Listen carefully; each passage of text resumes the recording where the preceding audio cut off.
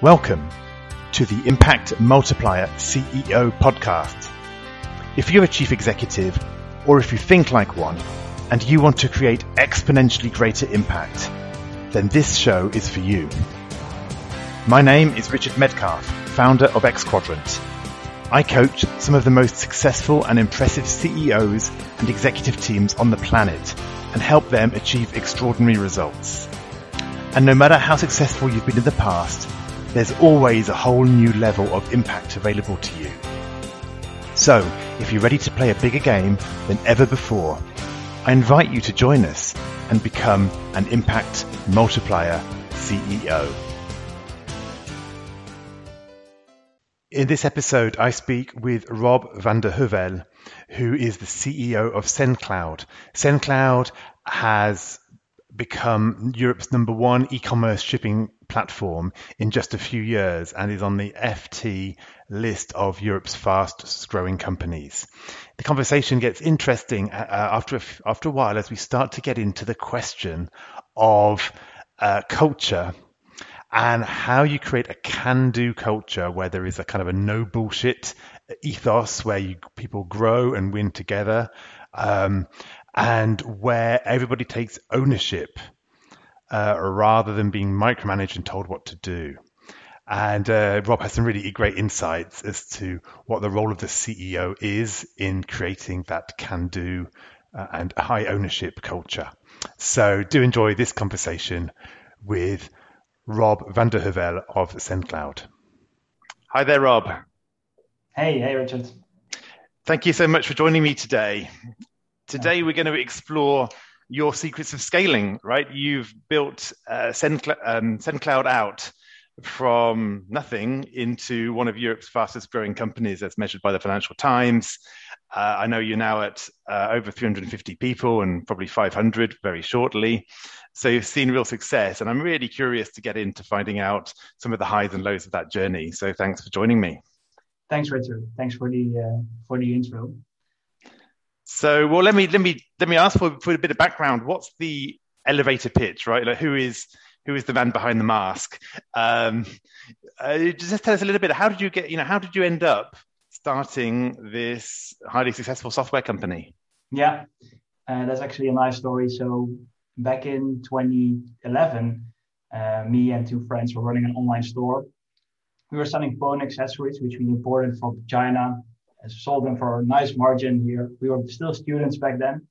But actually, we were running into a daily problem, which was shipping, right? So it was lots of manual data entry into old systems.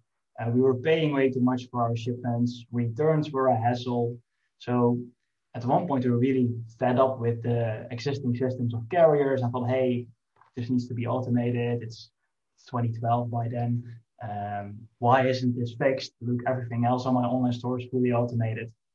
So that's when we decided to found Sendcloud, which is a service where online stores can go to basically and get Amazon level shipping and logistics. Perfect. So you and three friends, pretty much straight out of university, started to build this business, right? Yeah. So of course we knew nothing. We were very naive, which is actually, I think, a great position to be in. So Then you just go in head first and try to build something out of nothing. Yeah, that's perfect. So yeah, as you say, sometimes it's good just to go in and with commitment, right? You committed to the idea. Yeah, exactly. So you're committed to the idea. You have a vision on how things should work, and also frustration is actually a great place to start a business from, I guess. Right. Yeah. I think it's interesting. Often people look for clarity and have all the answers, and often get held back when they don't have clarity. But I think it is that commitment, and perhaps, as you said, a slight frustration. Yeah. That is the fuel to get going, right? You just need to be all in. Exactly. And we had nothing to lose, like Richard. We didn't have houses, no wives, no kids, nothing, right? So we just we went all in and built it from scratch. Fantastic. So there's clearly been a whole set of journey, right? The whole highs and lows roller coaster, I'm sure, as you've done that. But as you look back over this period, what are some of the things that you did really well that helped the company scale? Like what actually said that really worked? That was a key move that we made. Mm, there are many. Look, we've been at this for 8.5 years. At the start, I would say it's really been our pragmatism, and we just went for it, right? So instead of talking about it, we executed, right? So instead of waiting for our customers to come in, me, boss, and Sabi, the co-founders, just went and cold called a whole lot of online stores. So it's been a really pragmatic way of approaching things and just doing and learning along the way. And I think that's something which is also in the core of our culture, and that still works up to this day. Yeah, Yeah, so just getting going, right? And I think that's a great point about sometimes you just need to pick up the phone and call people because, as I often say to my clients, yes lives in the land of no, right? You have to take some no's if you're going to get a yes, exactly. and that's the challenge sometimes. Is we've got to go through the no's. Yeah, yeah. Look, that's of course the first stage, right? You just do everything yourself, from customer support to sales to maybe a bit of development and marketing, and then it's really about who is on your team, right? Who do you get on the train? Mm. So the second thing I think we did really well is people we knew which were really good. All of them, they are still here. Most of them are still here today. So we got everybody which we knew was skilled. We got on the train, and yeah, that helped as well immensely. And what kept them on the train? I think the learning experience as well, right? So we were all relatively young. For many of us, it was like the first job after the studies, and Yeah. I think we learned along the way, right? So we learned how to manage people, how to lead teams, how to build a good company culture, and I think that's if you keep on learning, you can keep people on the train, as we can say, right? It's something which helps a lot. And second to that, I think it's making an impact. So if you see your work actually results in something changing, or maybe getting 100 new customers, or scaling the business, or building that feature, which is being used by thousands and thousands of online merchants. So that's all things that help. Yeah. Tell me about impact. Obviously, it's the name of the podcast. How do you describe the impact of what you do? Why does it matter? Yeah, why does it matter? I think it matters for a few reasons. So we really make the lives of online merchants, so people selling online, a whole lot easier. So we save them a lot of time, we save them a lot of money.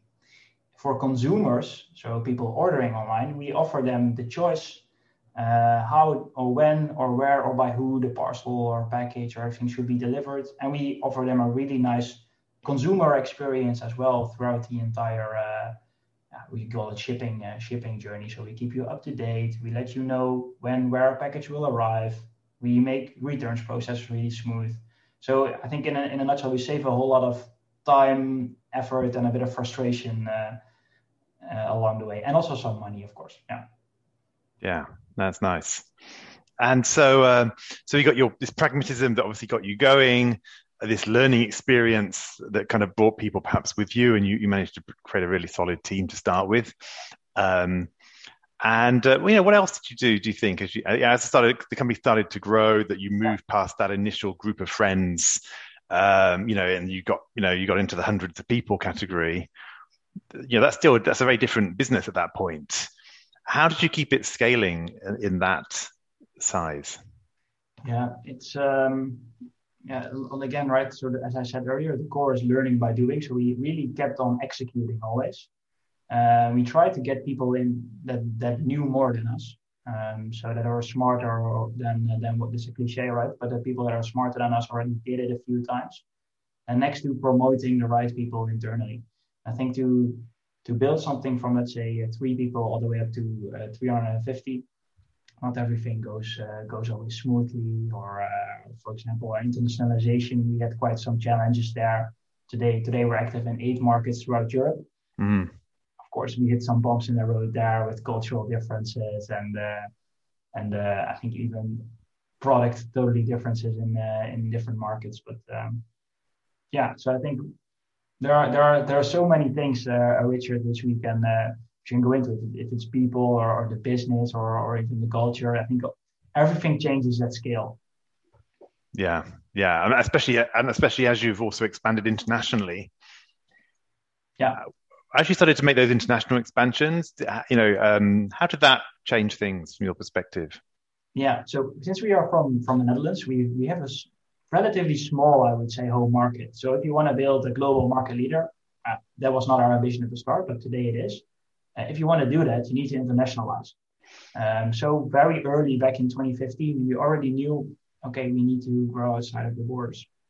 So what we did is we instead of opening offices everywhere, we got everybody into our HQ in the Netherlands and got everybody working together. So after we did Belgium, we did Germany, but then the Germans could learn from the Belgians how to enter a market, and from our Dutch team how to do it at scale. And this is how we scaled the markets going forward. So every market starts from our HQ and with a big backing of our entire team. Got it. Got it. So everyone starts by coming, like the team goes to the HQ and works there. Yeah. Do they stay there, or do they end up in a regional office? Or They stay there. So we only have one regional office, which is Munich for the DACH market. So Germany, Austria, Sweden, Switzerland. Sorry. Okay. So how have you dealt with the whole COVID thing? I mean, that culture of being very, very centralized and really just being everyone in one place. Yeah. Has that worked for you? Has that been hard? It's been interesting, right? So I think the first months, one of the first things we did is give everybody a budget to order a proper desk, chair, and all that stuff. I think we did that in March when really the epidemic hit. Then we made sure they had proper screen set up and everything. So we have a proper way to work from home. And I think communication, maybe the conversations at the coffee machine, right? They suffered.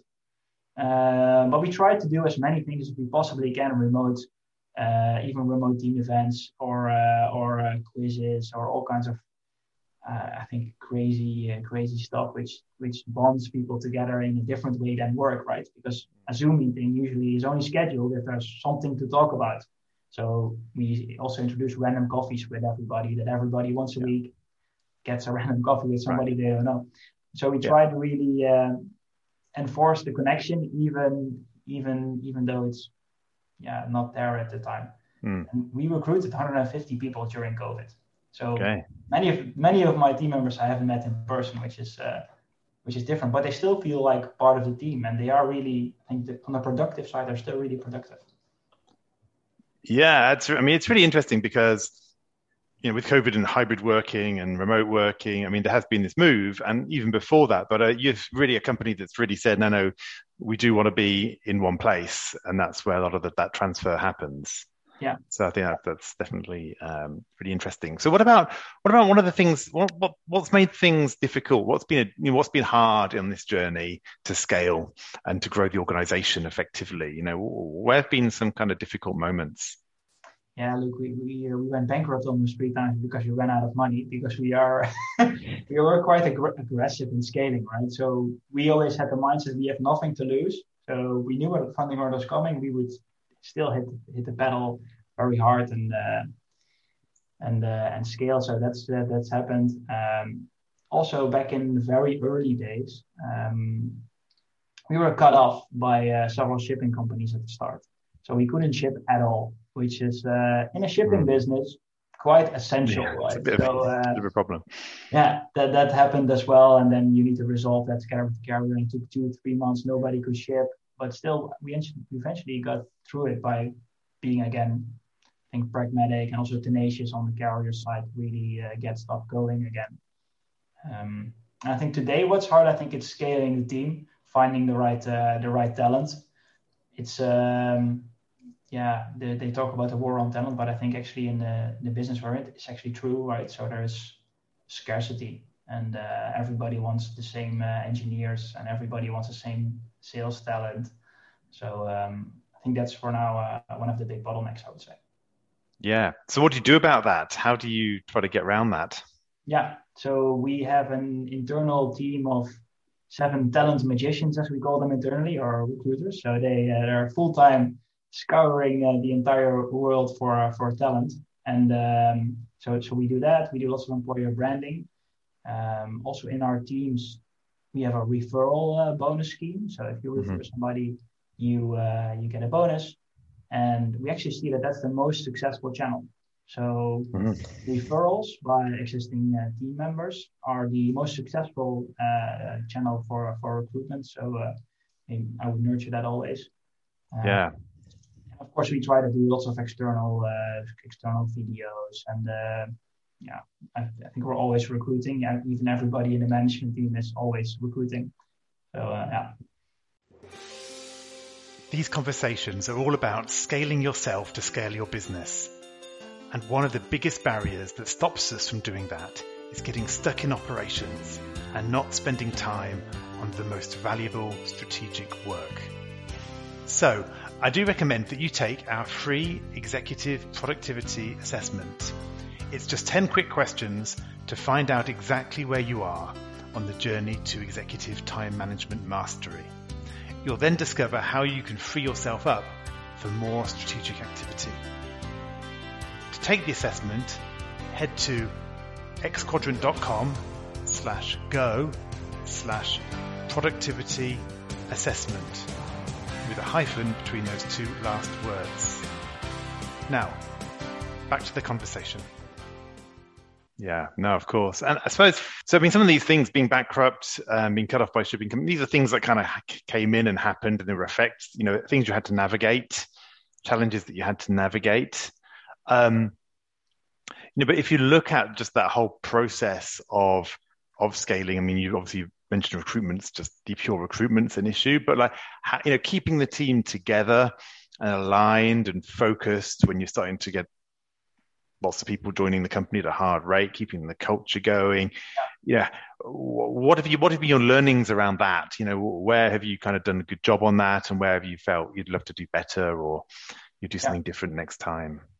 Yeah, so I think what we've done well was being super transparent always to everybody. So I do a monthly all hands meeting, for example, where I present the full financials, everything which people can want to learn. It's there. So that's good, because then people can make more informed decisions because they know the big picture, right? So I really believe in being fully open about basically everything. Something we could have improved.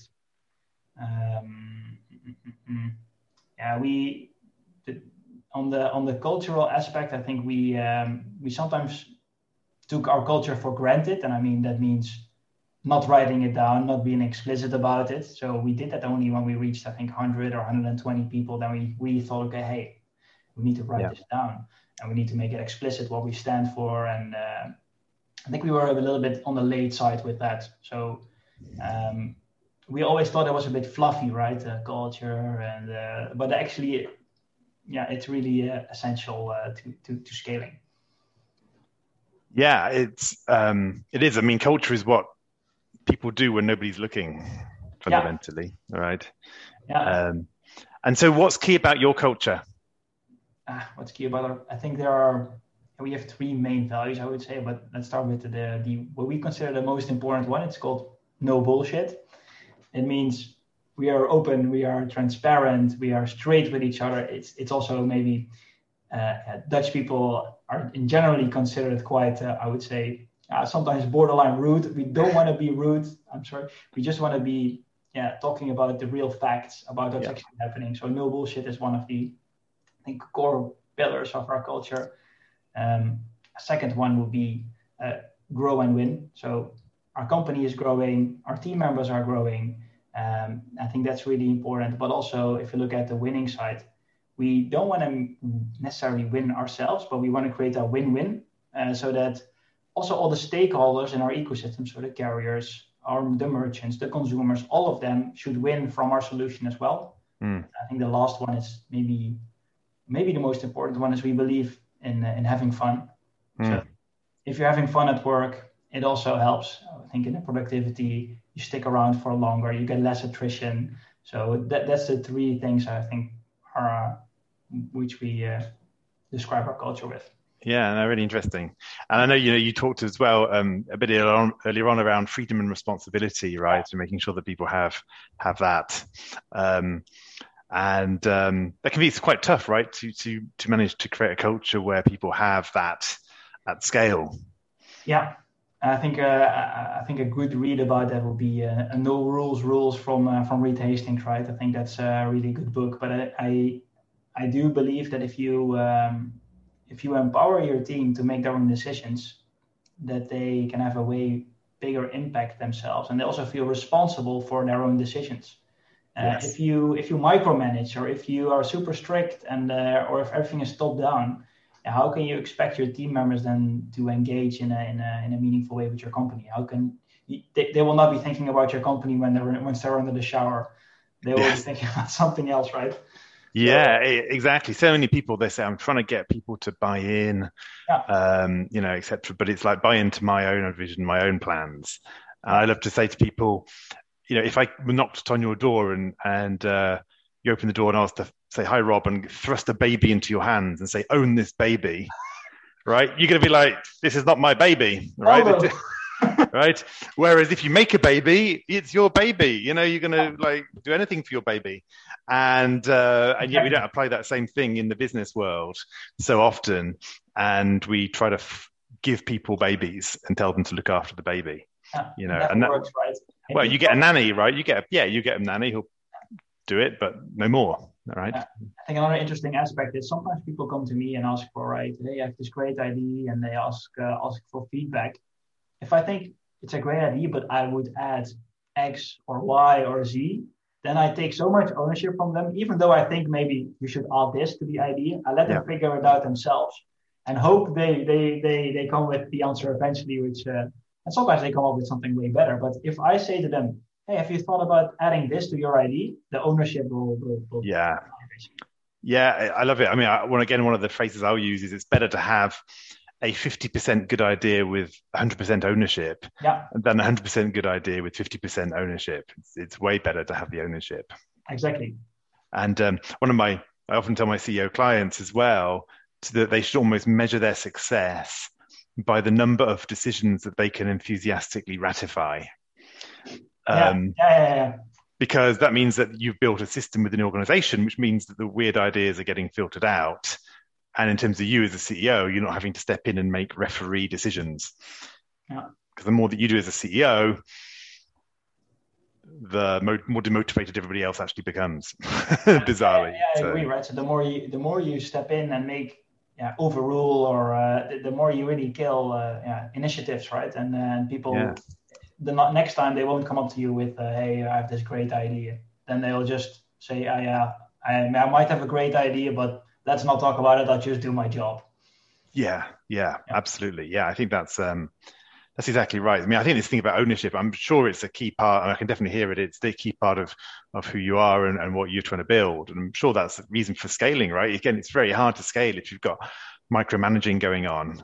yeah. And also Whereas if you build an entrepreneurial culture, it bubbles through.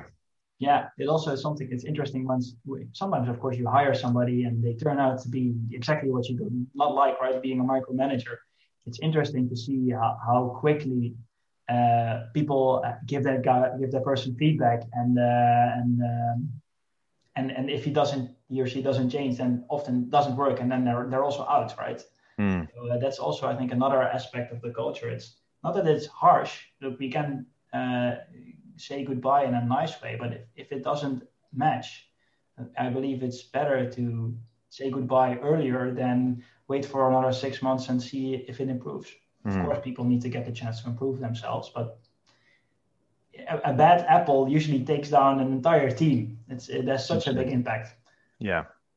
Yeah, I think the one thing I've found is it's really important to make it really specific about either what the expectation is or what the behavior is that's perhaps causing a problem. What I see is a lot of kind of very compassionate and empathetic leaders will kind of hint at it for a while, and then they'll get fed up and basically sack the guy or girl, right? Yeah, And the person's often like, I didn't actually know it was such an issue. So I yeah, think you have to kind of have that commitment to being really, really, well, I guess it's your no bullshit rule, right? About being really transparent and not softening it at that key moment. yeah. But I think, look, feedback doesn't have to be soft, right? It can be, as long as it shouldn't be personal or nasty in any way. It should just be fact-based, straight, right? Yeah. Just tell it straight. Indeed, no bullshit. Then Yeah.